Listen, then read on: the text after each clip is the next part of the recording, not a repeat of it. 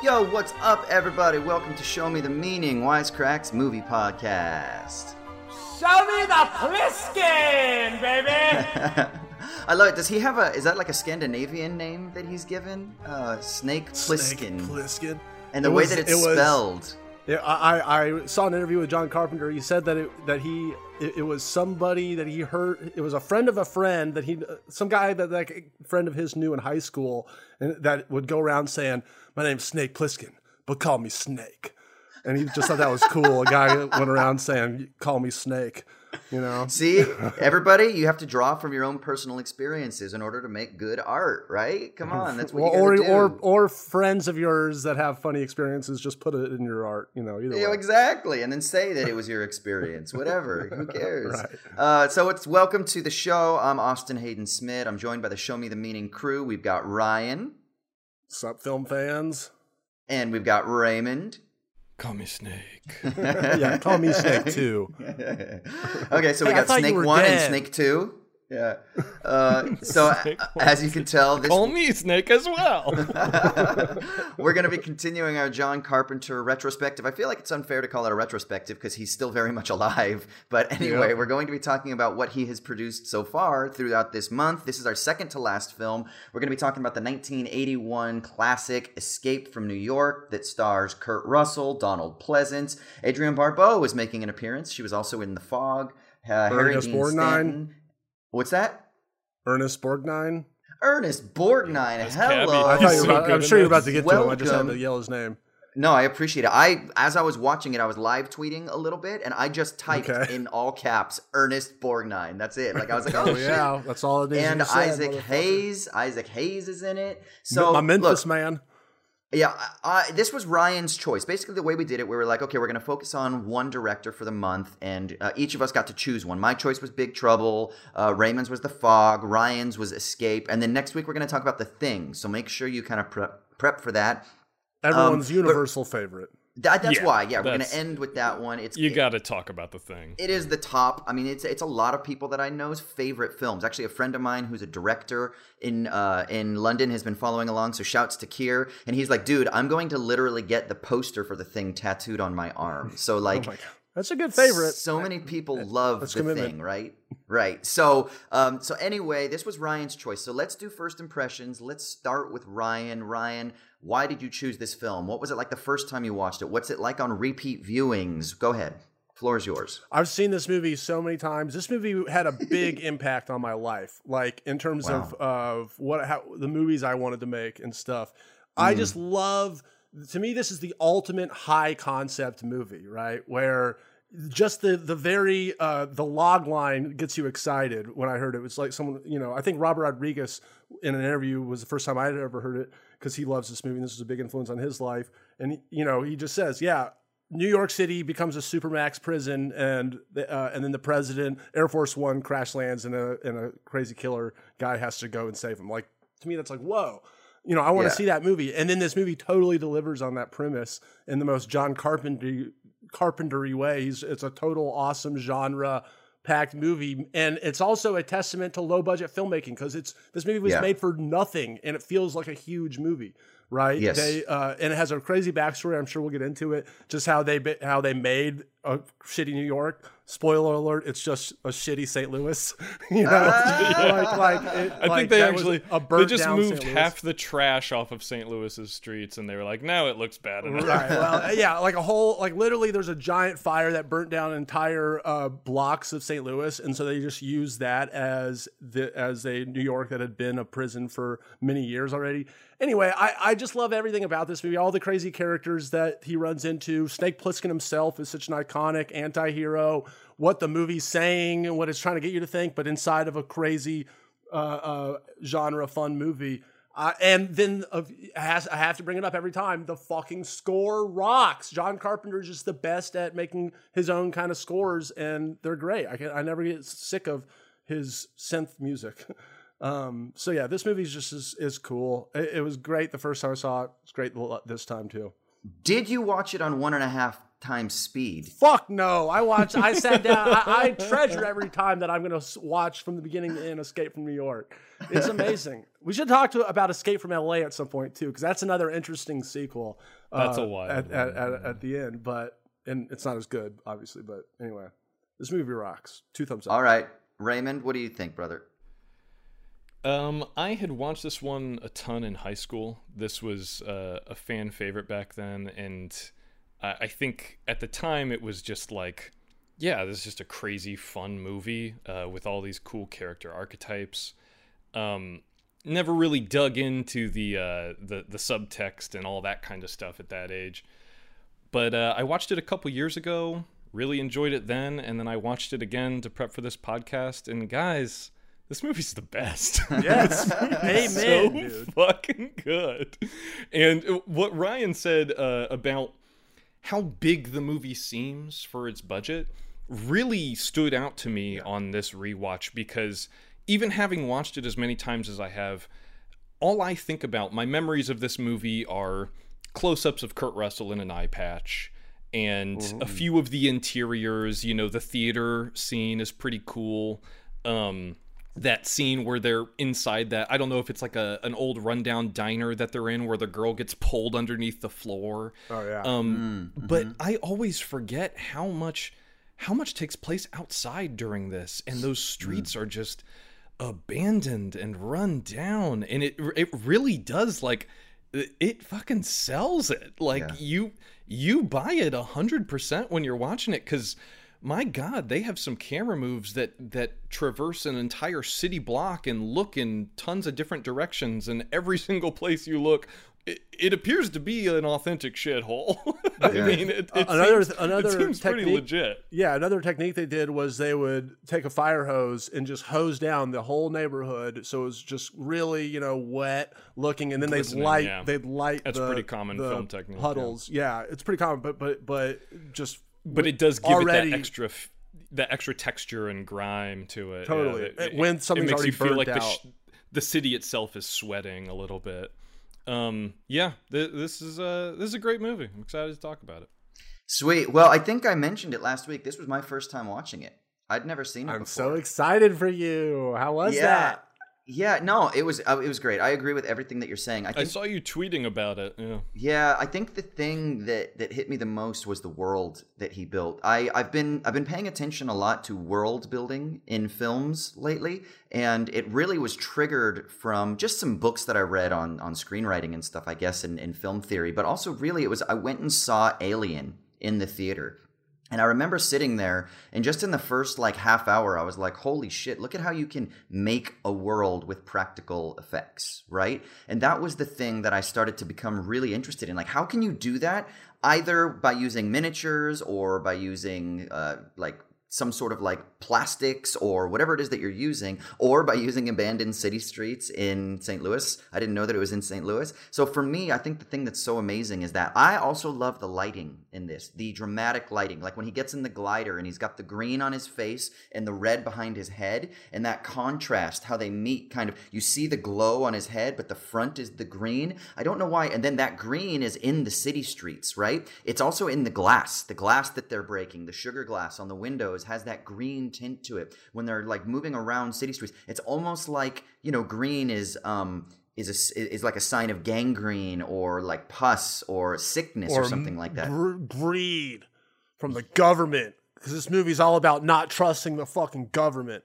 Yeah, I can totally see also why you makes would enjoy me like this, Ryan. Yeah, I was gonna say I can totally. When you were saying, I thought you were gonna say that politically and ethically, you were kind of because you've got that libertarian kind of anarcho, kind of just this let us do our thing. This is a total libertarian movie, yeah.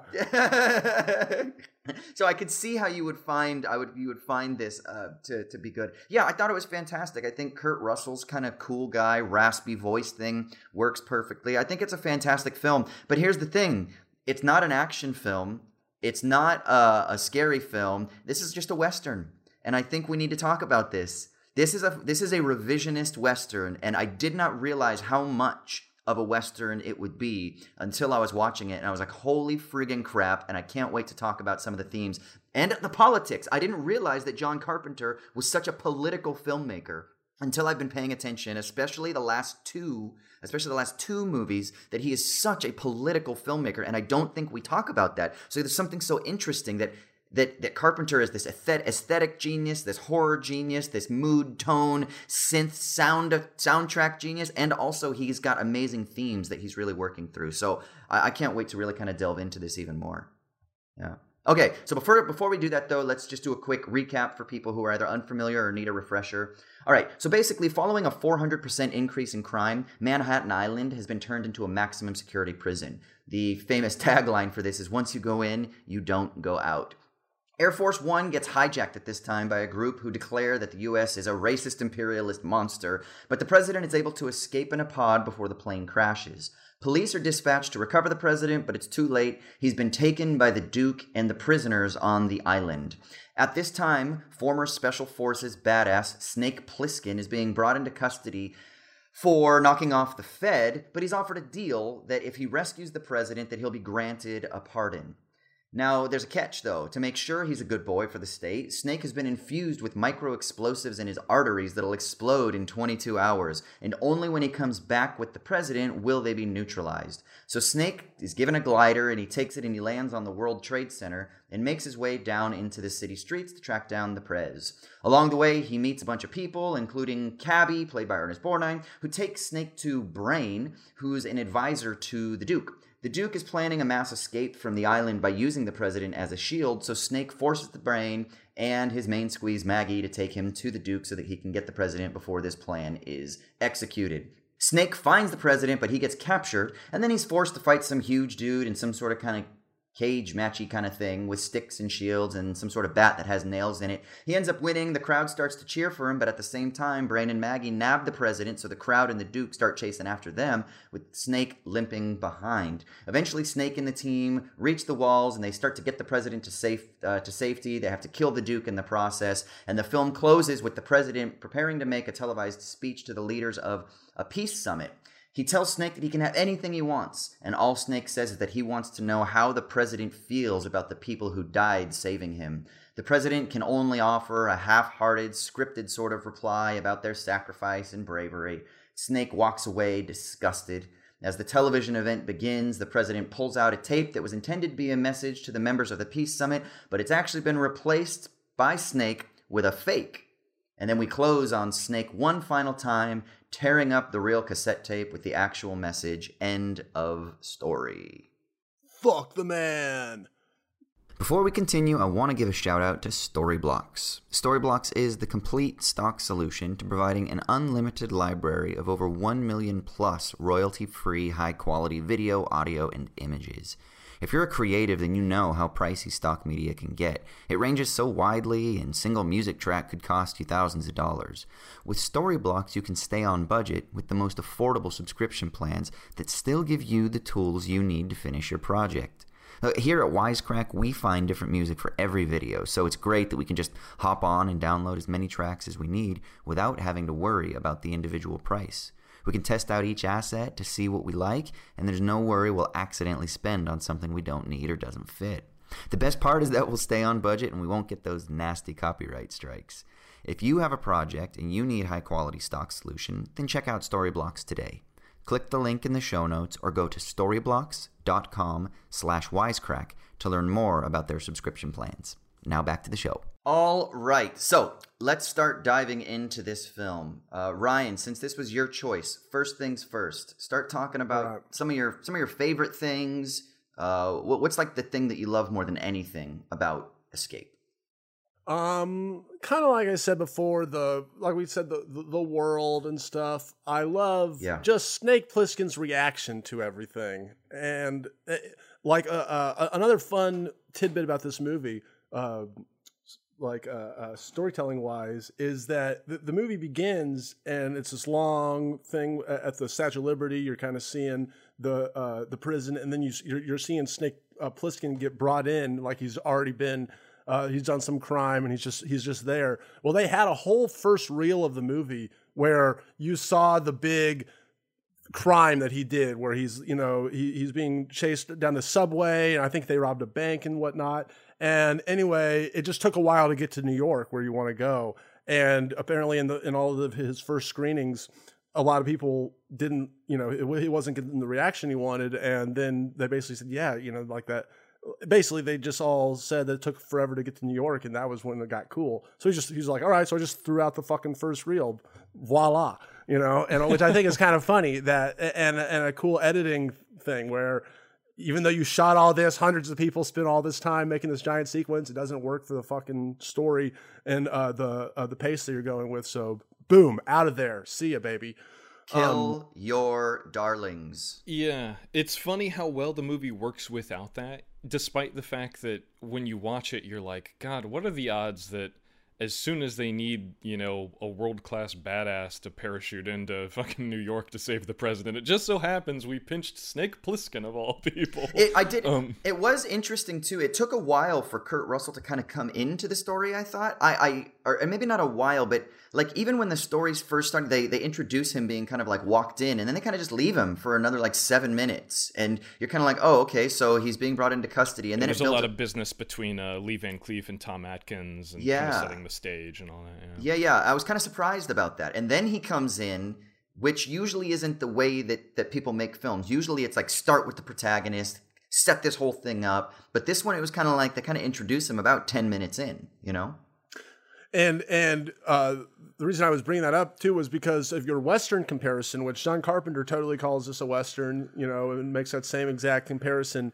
And it very much works like a Man with No Name kind of situation where, without having that first reel, where this guy this badass, his aura, the mystery of it all, makes him a stronger character than knowing exactly all the crimes he's committed. It's just, every time he runs into somebody and they're like, I thought you were dead. Like, that's just kind of like this, it creates the mythos of Snake Plissken. It's like, he's a legend in his own time. Yeah. We don't have to know anything about what he did before. We just know based on everyone's reaction to him, that he is this larger than life, Man with No Name, Clint Eastwood-like character, and it totally adds to the Western having Lee life. Van Cleef playing opposite him. It's and that is just so on the nose. And Lee Van Cleef is essentially playing like the sheriff who's telling him to toe the line and like, hey, I know you're the new hot gun in town, but look, I make the rules. You just follow them, buddy. Well, since we're talking about the Western motif, let's really dig into this. So we've talked about this a lot on Wisecrack. We did this especially with the Logan video where we talked about how Logan is basically a Western,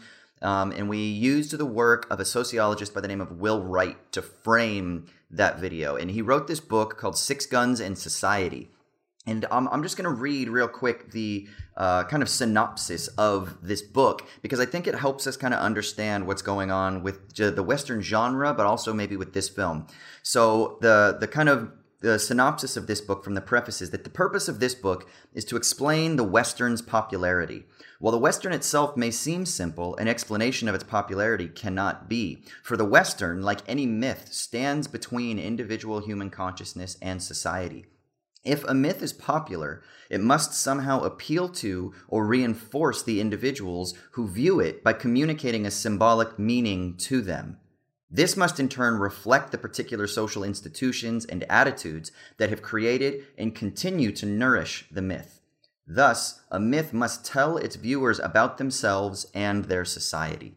So what he basically argues in this book is that the Western is a particular type of American myth. It's a myth about how America was founded, how the West was won. And one of the key components that he talks about is how the man with no name is a man of violence. And that man of violence comes from outside, but is brought into civilization in order to build civilization, to restore peace, because violence is required to build peace. But the problem is that man of violence has no place because he has no name. He has no place in that society, so must leave. So you can see Shane, for example. The man has to leave. Look at the film Logan, or look at The Searchers. There's that heartbreaking shot at the end where John Wayne can't come into the house, and he turns around. I just got chills, by the way, even talking about this. He can't come into the house, and he stands in the doorway, and there's a sense of longing, and the family are celebrating that peace has been brought back. But what does he do? He turns and walks away because he can't come in. And so there's something about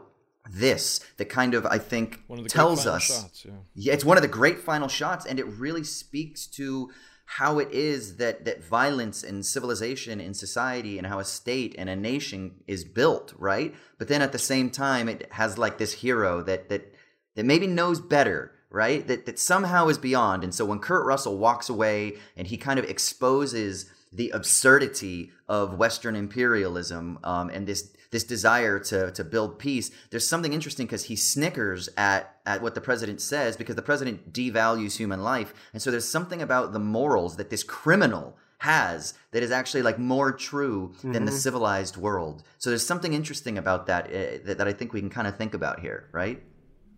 Well, absolutely. But there is a question at the end of it, though. Does Kurt Russell's desire to, give the finger to the man kind of clash with what is ultimately better for society, which is that he's tearing up a tape that ostensibly has the secrets for nuclear fusion on it that would, propel human society in a much, presumably a better direction. I mean, that's at least the advantages that we talk about with the promise of nuclear fusion to this day, that it would help us transition away from fossil fuels, which means you wouldn't have to exploit the global south, and there's all kinds of things that are tied up in that act at the end of it, that it's like, is this him doing the right thing? Does he care? I think every single person in this movie is like a deeply cynical person, so it's well within his character to just be like, yeah, fuck the future of humanity. They turned their back on me. Now I'm turning my back on them. But it's one of those things that, like, I'm not necessarily ready to stand up and cheer for him when he does that. But it does feel good that Donald Pleasence gets his comeuppance. Counterpoint, what if what he's rejecting is the fundamental devaluation of human life? So the way that this system in America in 1988 is built up is it's built on a logic of retributive justice, punitive justice, eye for an eye.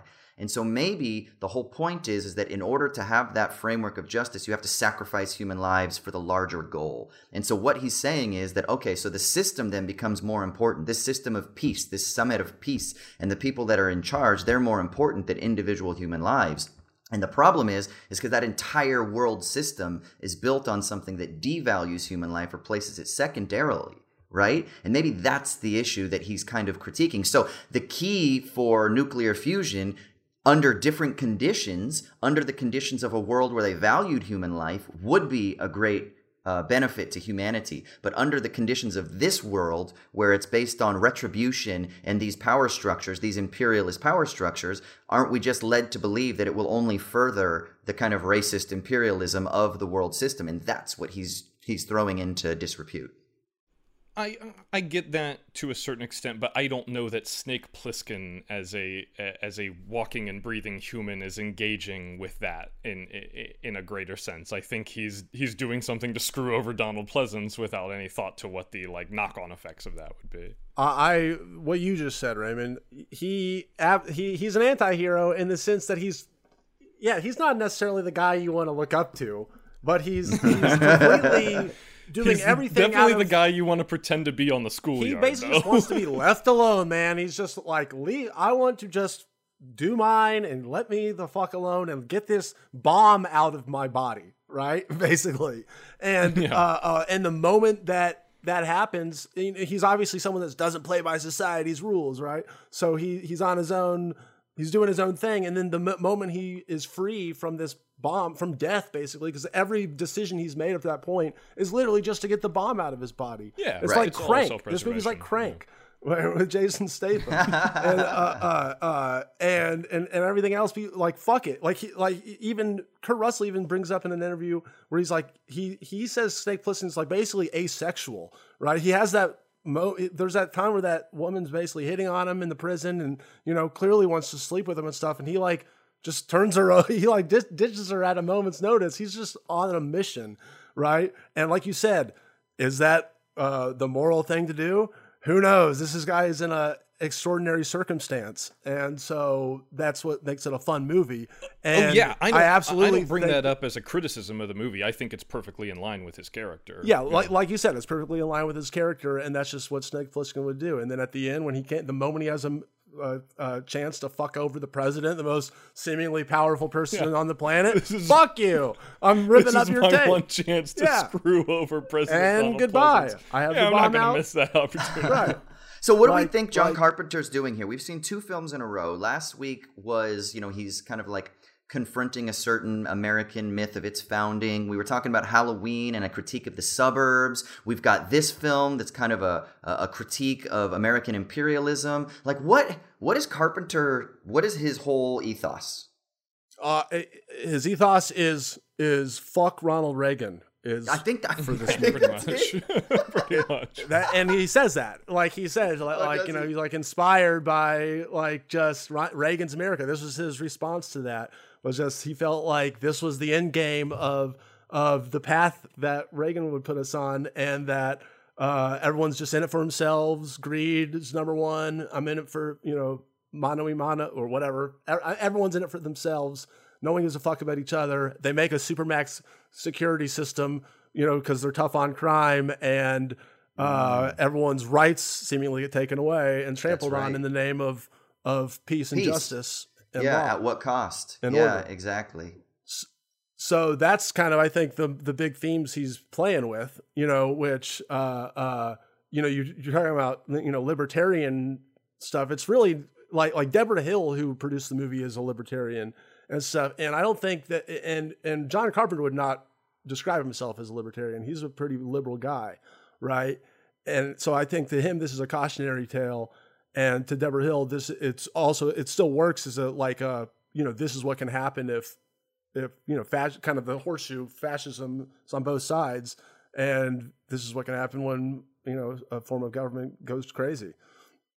So, but it's like a cartoony version, and it's fun. And Isaac Hayes is wrestling you and stuff in it. Okay, so I was tweeting about how I think this is a revisionist Western, and this is one of the other things that Will Wright talks about. So you have a classic Western, and the classic Western is the framework that I talked about before. Basically what you have is something like in Shane, where you have the commons, where you have the prairies that are open, and people can use it, and people don't own the land, right? And then what happens? These freaking cattle barons come in, and they start putting up fences, and they start saying, no, this is my land, and they start privatizing. And this traces back to the Enclosure Acts from the 16th century in England and things like that, right? So there's this long history that defines the transition into capitalism by this logic of privatizing the commons, right? So the classic Western frame oftentimes explores that. In Logan, what you get is that they're enclosing DNA, right? That's what the new kind of resource is. The common resource of humanity is DNA and genetic code and things like that, right? Now, the revisionist Western doesn't necessarily eschew those beats. It can use those beats, but it speaks about them in a different way. So my question is this a revisionist Western,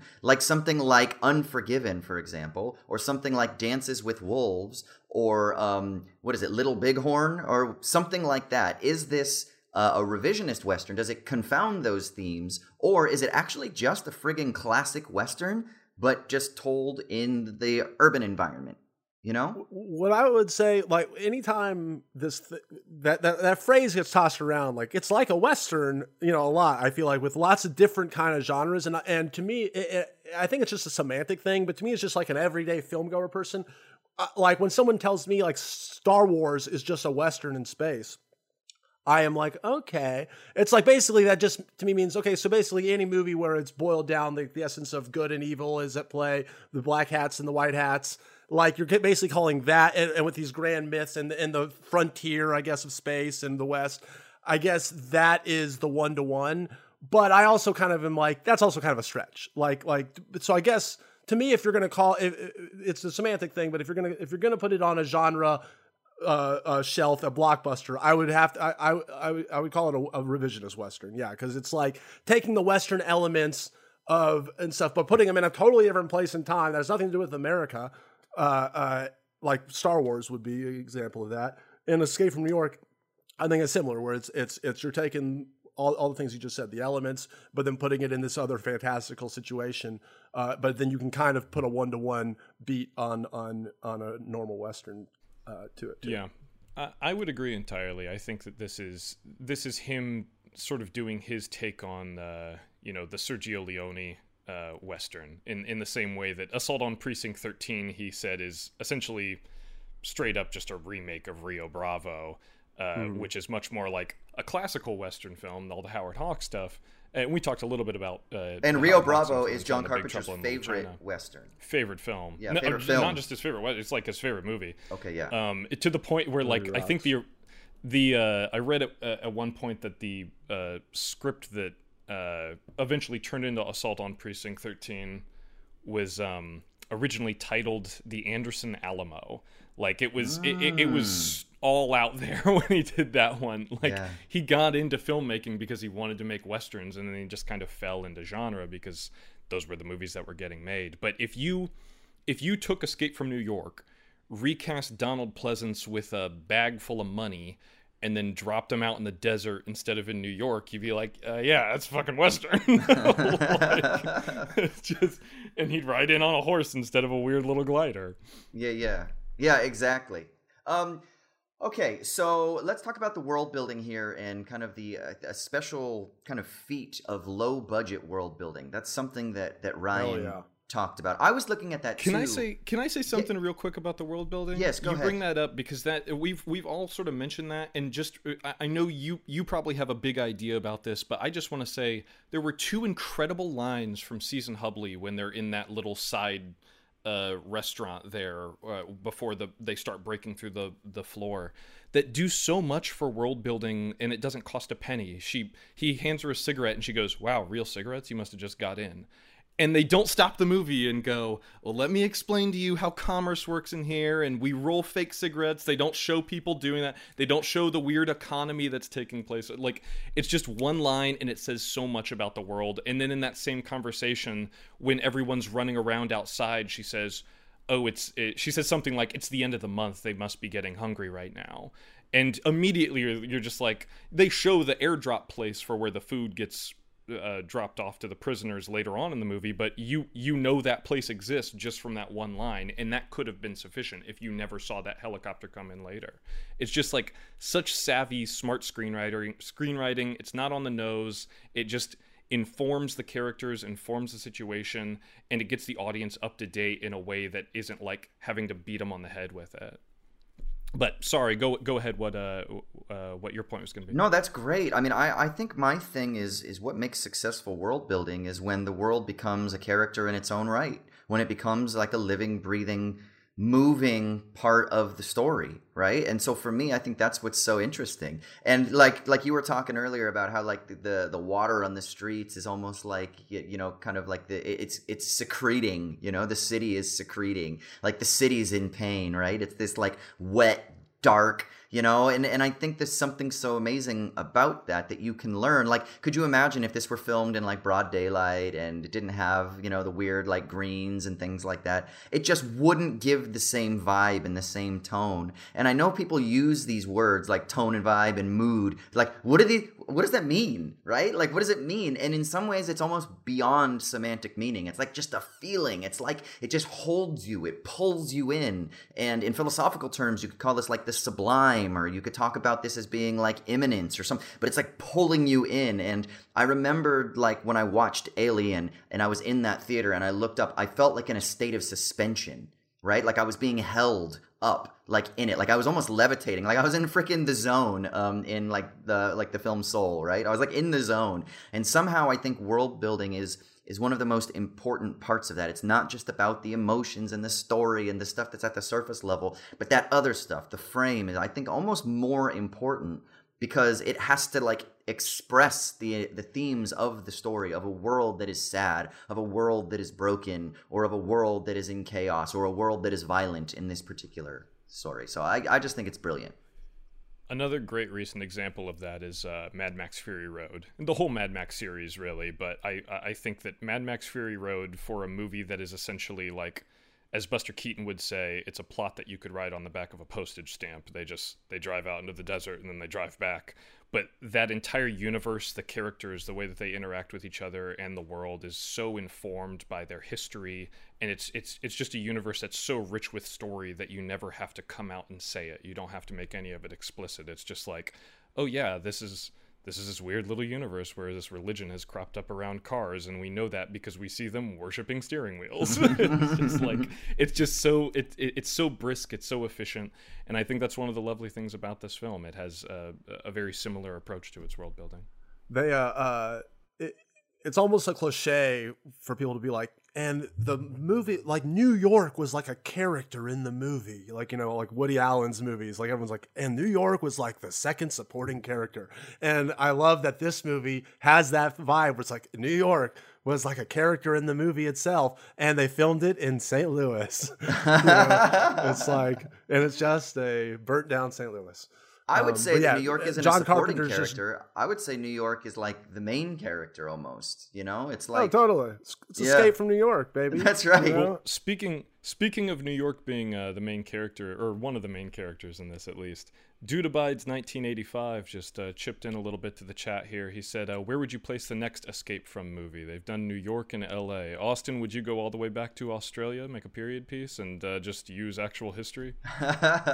Escape from Sydney? I don't know if it has the... No, actually, there are some amazing stories in Australia about the Bushrangers, and if you're not familiar with who these dudes were, they were basically escaped convicts who kind of lived out in the bush and stuff like that, and they started their own colonies, and a couple of them, I can't remember if you are Aussie and you're in the chats, or if you're hearing this, please email us and let us know. There's like guys like Jack Donahue was one of the famous Bushrangers. There are a whole handful of these guys, but there was one crew that they actually tried to escape. They're convicts, right? So they're trying to escape from Australia to get back to wherever the hell they're trying to get to, and they get on a ship on, I think it's on the West Coast, and they crash. And it was like this tragic loss of all of these lives. But there's all these stories about these like convicts that were here that were trying to escape what was a penal colony. So like Australia was Manhattan Island. It was this high security prison, and you couldn't freaking leave. And there are all you're these living rad in stories. I am living in it. You're living the movie right now. Hey, if you want to know what Manhattan would have been like 100 years later, that's what Australia is. Okay.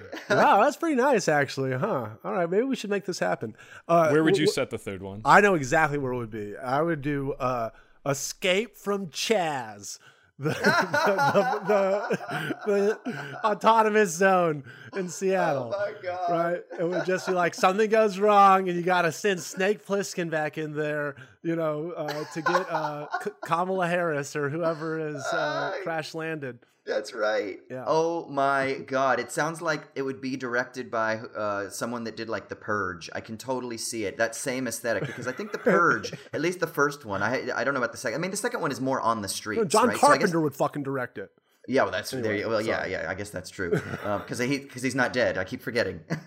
Yeah. On the topic Sorry, of I didn't mean current to events, cut you off.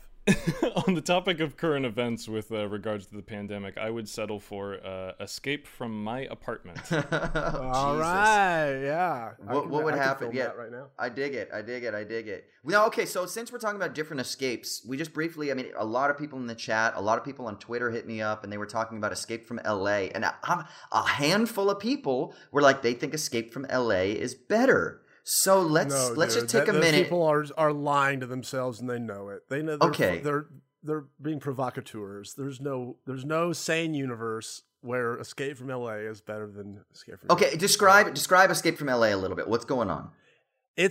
Unfortunately, it's not a good movie, and Russell just plays sports for most of it. Really, I heard there's like a 5-minute there's a scene big where he plays basketball. scene. Yeah. There's a big surfing scene. There's the surfing scene is pretty rad, I have to say. I think that he had good intentions. You know, he once again was trying to make a bazillion-dollar sequence on no money, and it looks it because it looks like shit by today's standards. But what that movie suffers from that happens every once in a while is the sequel is a total rehash, like literally, like beat for beat, almost scene for scene. It's Escape from New York, except like literally they just replace, "Oh, I thought you were dead" with "I thought you were taller." I'm pretty sure is how it goes. Like everyone is like, "I thought you were taller." That's not even that funny, you know. So and Steve Buscemi is in it, and he's a wacky character, I think. Anyway, it's just. They try to make lightning strike twice, and it's a pretty big failure, I think. It's fun, it's campy, it's totally worth watching. It's not a total failure. I shouldn't use the word failure to like sling it around. It just doesn't. It's not as a classic movie like Escape from New York. Is it like a good? It's a good bad. It's a good bad movie. It's one of those. Fun. I would say I'm not really into the good bad watches, but it's like, yes, I would say that people who are into that would eat this movie up. Escape from LA. You know? Yeah. What do you think, Raymond? I chimed in about as much. I've only seen Escape from LA once, and it was back in high school, just because my friends and I were all obsessed with this series. It's nice to see Pam Grier's in it. It's always nice to see her on screen. Someone in the chat just mentioned there's a Bruce Campbell cameo in it that I had forgotten about. Right. But yeah, it's fun. It's just not it's not in the same league as Escape from New York. But it's always nice to see Snake Plissken on screen. Yeah. Amen.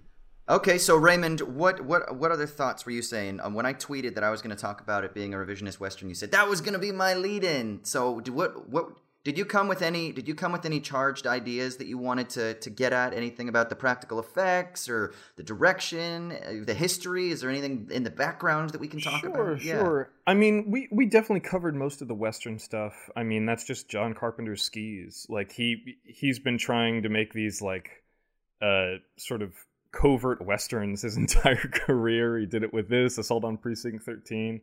There's a little touch of that in The Thing, although that might be sort of applied retroactively because it was such an influence on The Hateful Eight.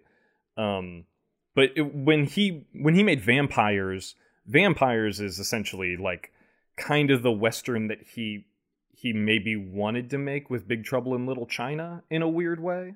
Like, I imagine that the Western version of Big Trouble in Little China is similar to what Vampires is. And I'm not a huge fan of Vampires. I don't think it has a whole lot of fans.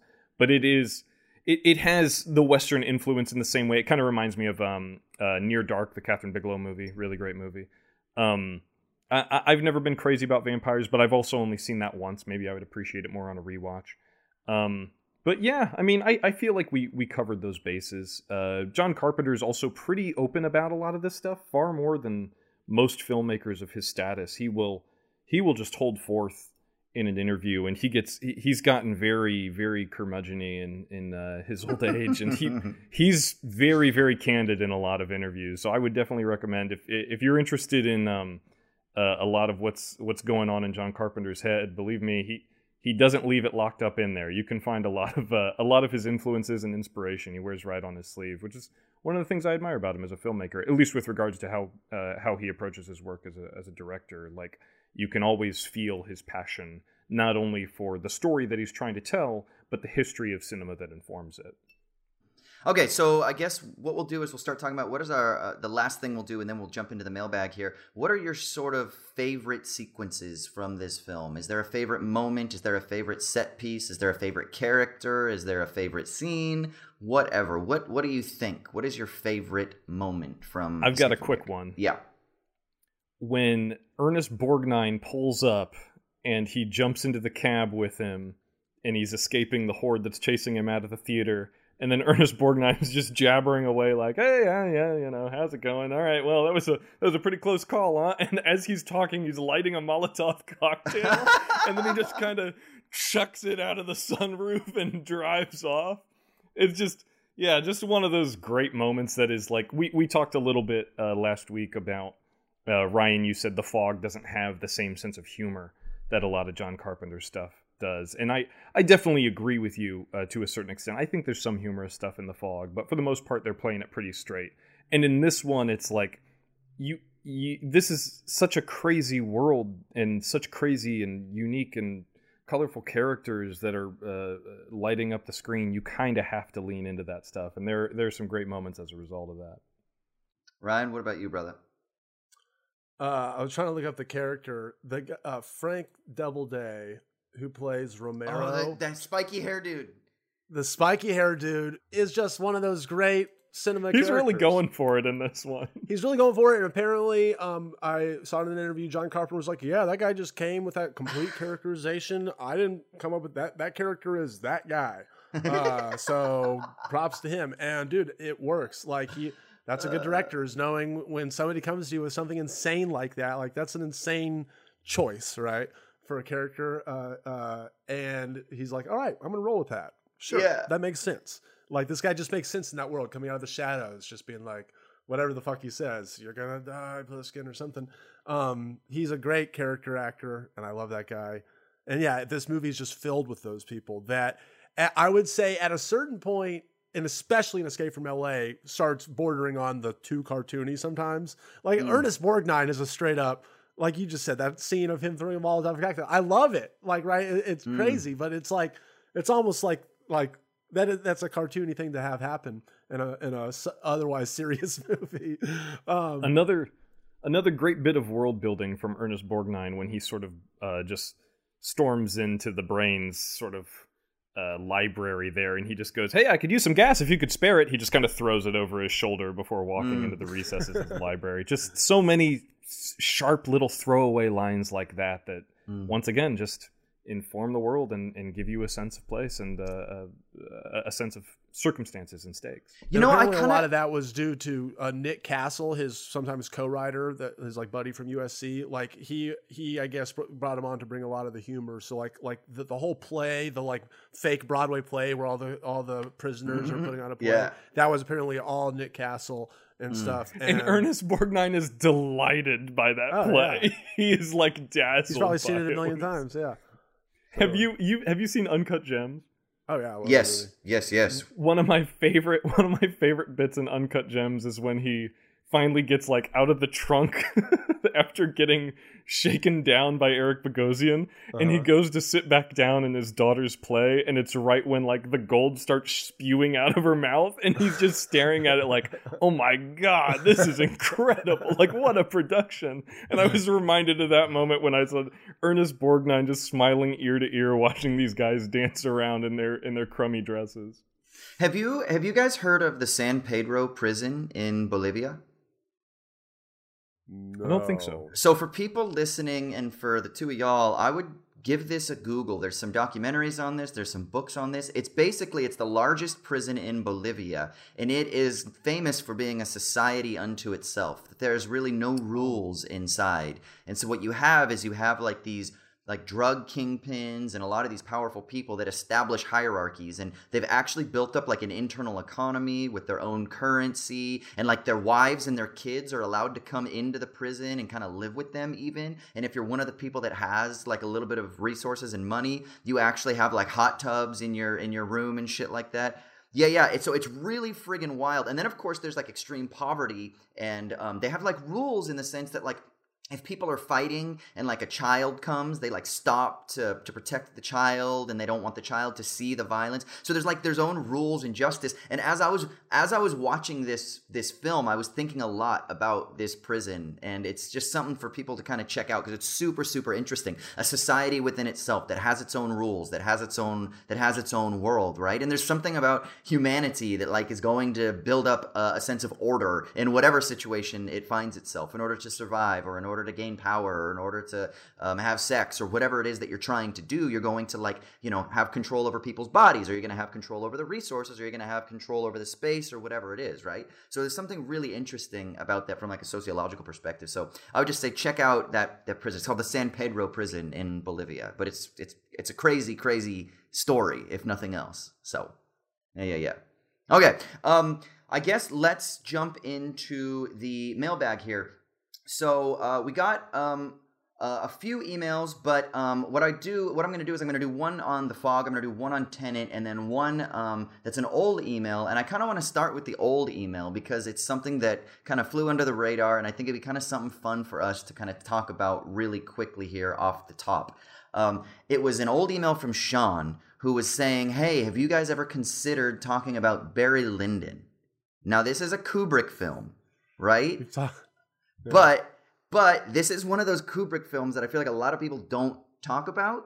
And I almost wonder, like, what the hell would you even say about Barry Lyndon? Except for that, like, what? It's like paintings that come to life or something like that? Like, dude, Jared's probably rolling over. His ears are glowing right now because, that's like his favorite movie of all time. He, like, gets off on Barry Lyndon. Yeah. I'm sure, and we've definitely talked about it in some form or fashion, like during a Kubrick podcast. I can't believe we haven't actually done the whole podcast yet, because that's like his all-time favorite, and I always give him shit for it, because to me, I mean, yeah, it's beautiful, whatever, but fuck Barry Lyndon. Like, it's so long. Like, no. I think, and that's the thing. I think a lot of people think of that movie as like, oh, it's the boring, long Kubrick film. Yes, it is. But That is what it is. Lit by candles. I disagree entirely. You're I think one of it's those, huh? You're a Jared.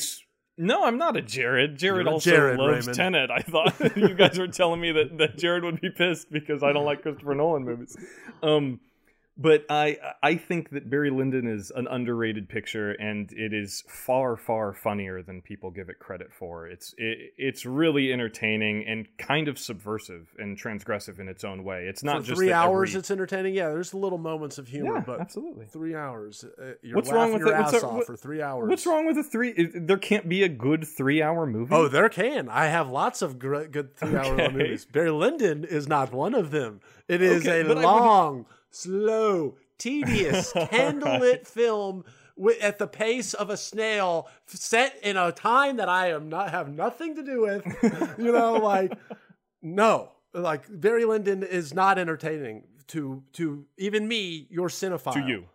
You know. Your classic patient cinephile who watches everything at 1.5 times speed. I watched 2001 on 1.5 times speed on my 40th I'm never gonna viewing. let this go. I'm never gonna let this go. I am a patient viewer.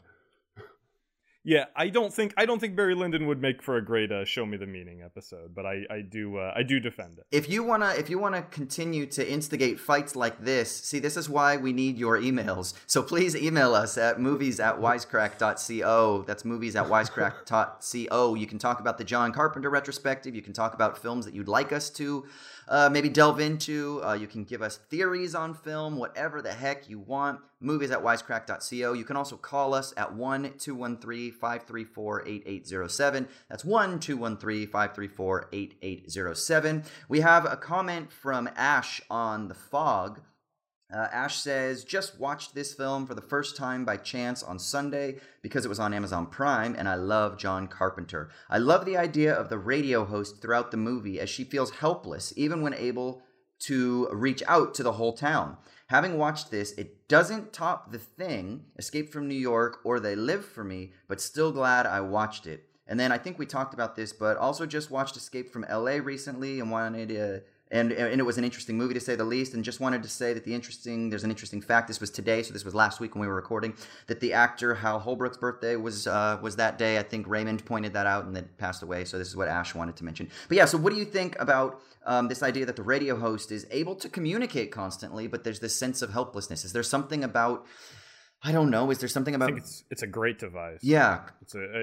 I don't think we brought that up, or we didn't dig into that too much, but that was even something that I kind of made a mental note of when I was watching it, that it is just not only a really cool set and a cool setting and a cool gig for that character to have, and that she's kind of the voice of Antonio Bay, and everyone thinks they know her, they assume a familiarity with her in a certain way, and they all brag about having seen her in the grocery store.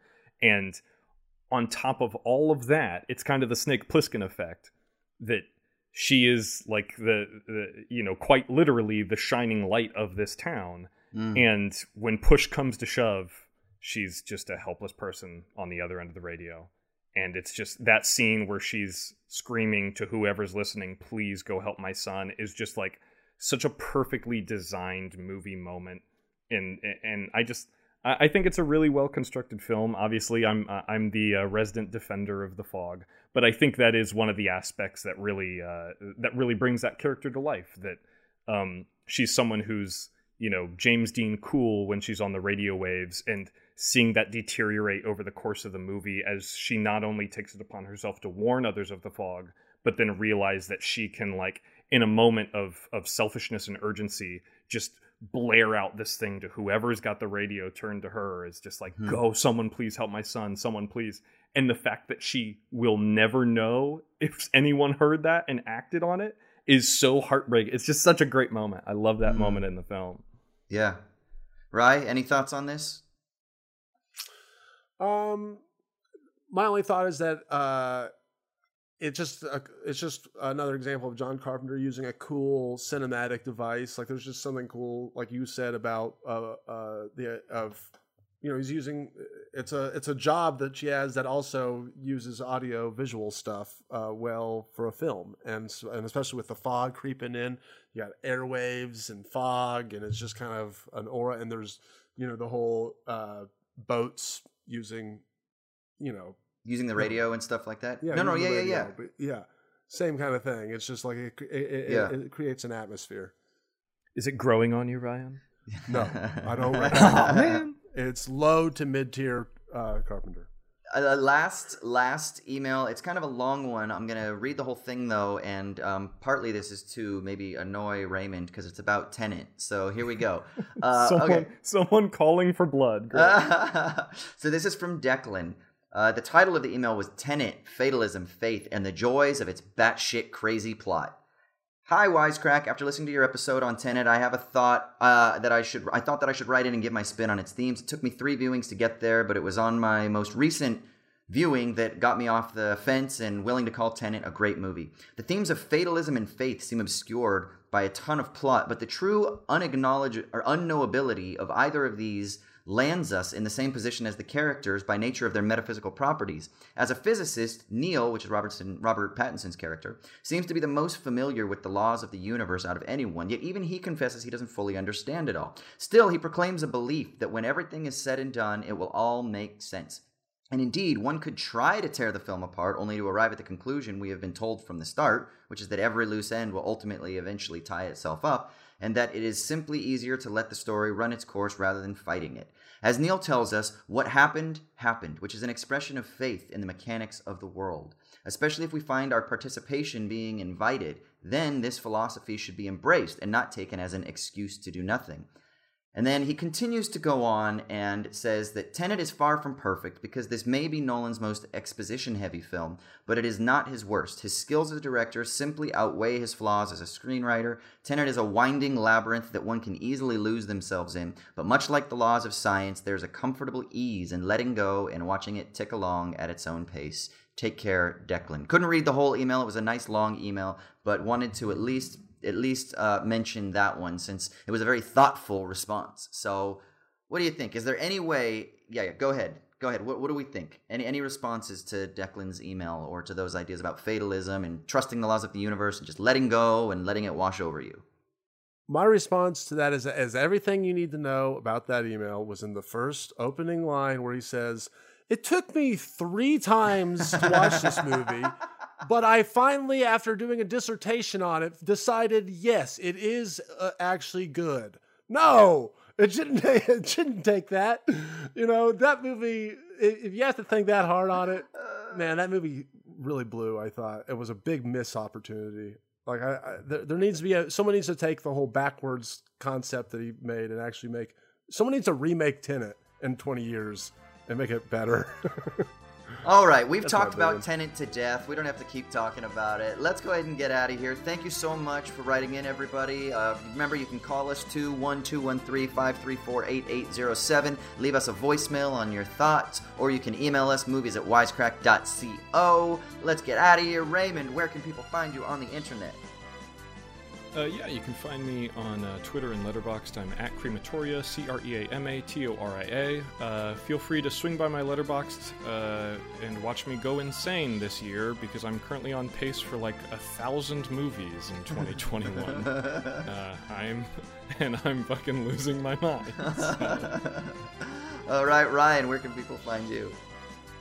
At Ryan's Game Show on Twitter and Ryan's Shorts. I'm releasing a whole bunch of comedy shorts there soon. You're gonna very funny stuff. Don't want to miss it. Oh, thank you, Raymond. I appreciate that. I mean, you do like the fog, though, so I don't know. Okay, all right. Just kidding. Hey, I know funny. I like Barry Lyndon. Yeah, that duel scene is pretty hilarious, actually. It is actually really fucking funny. That's a good scene. There's good shit in there, but Jesus, you have to weed through so much. All right, Austin, what about you? Where can we find you? Hit me up on Twitter, Austin_Hayden, or you can find me on Insta, AUS_HAY.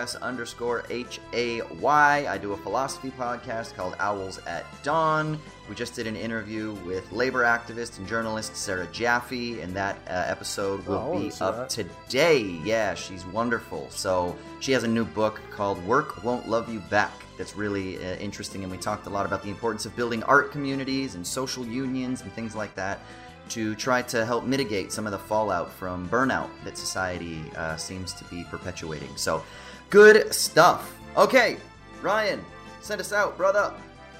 Goodbye,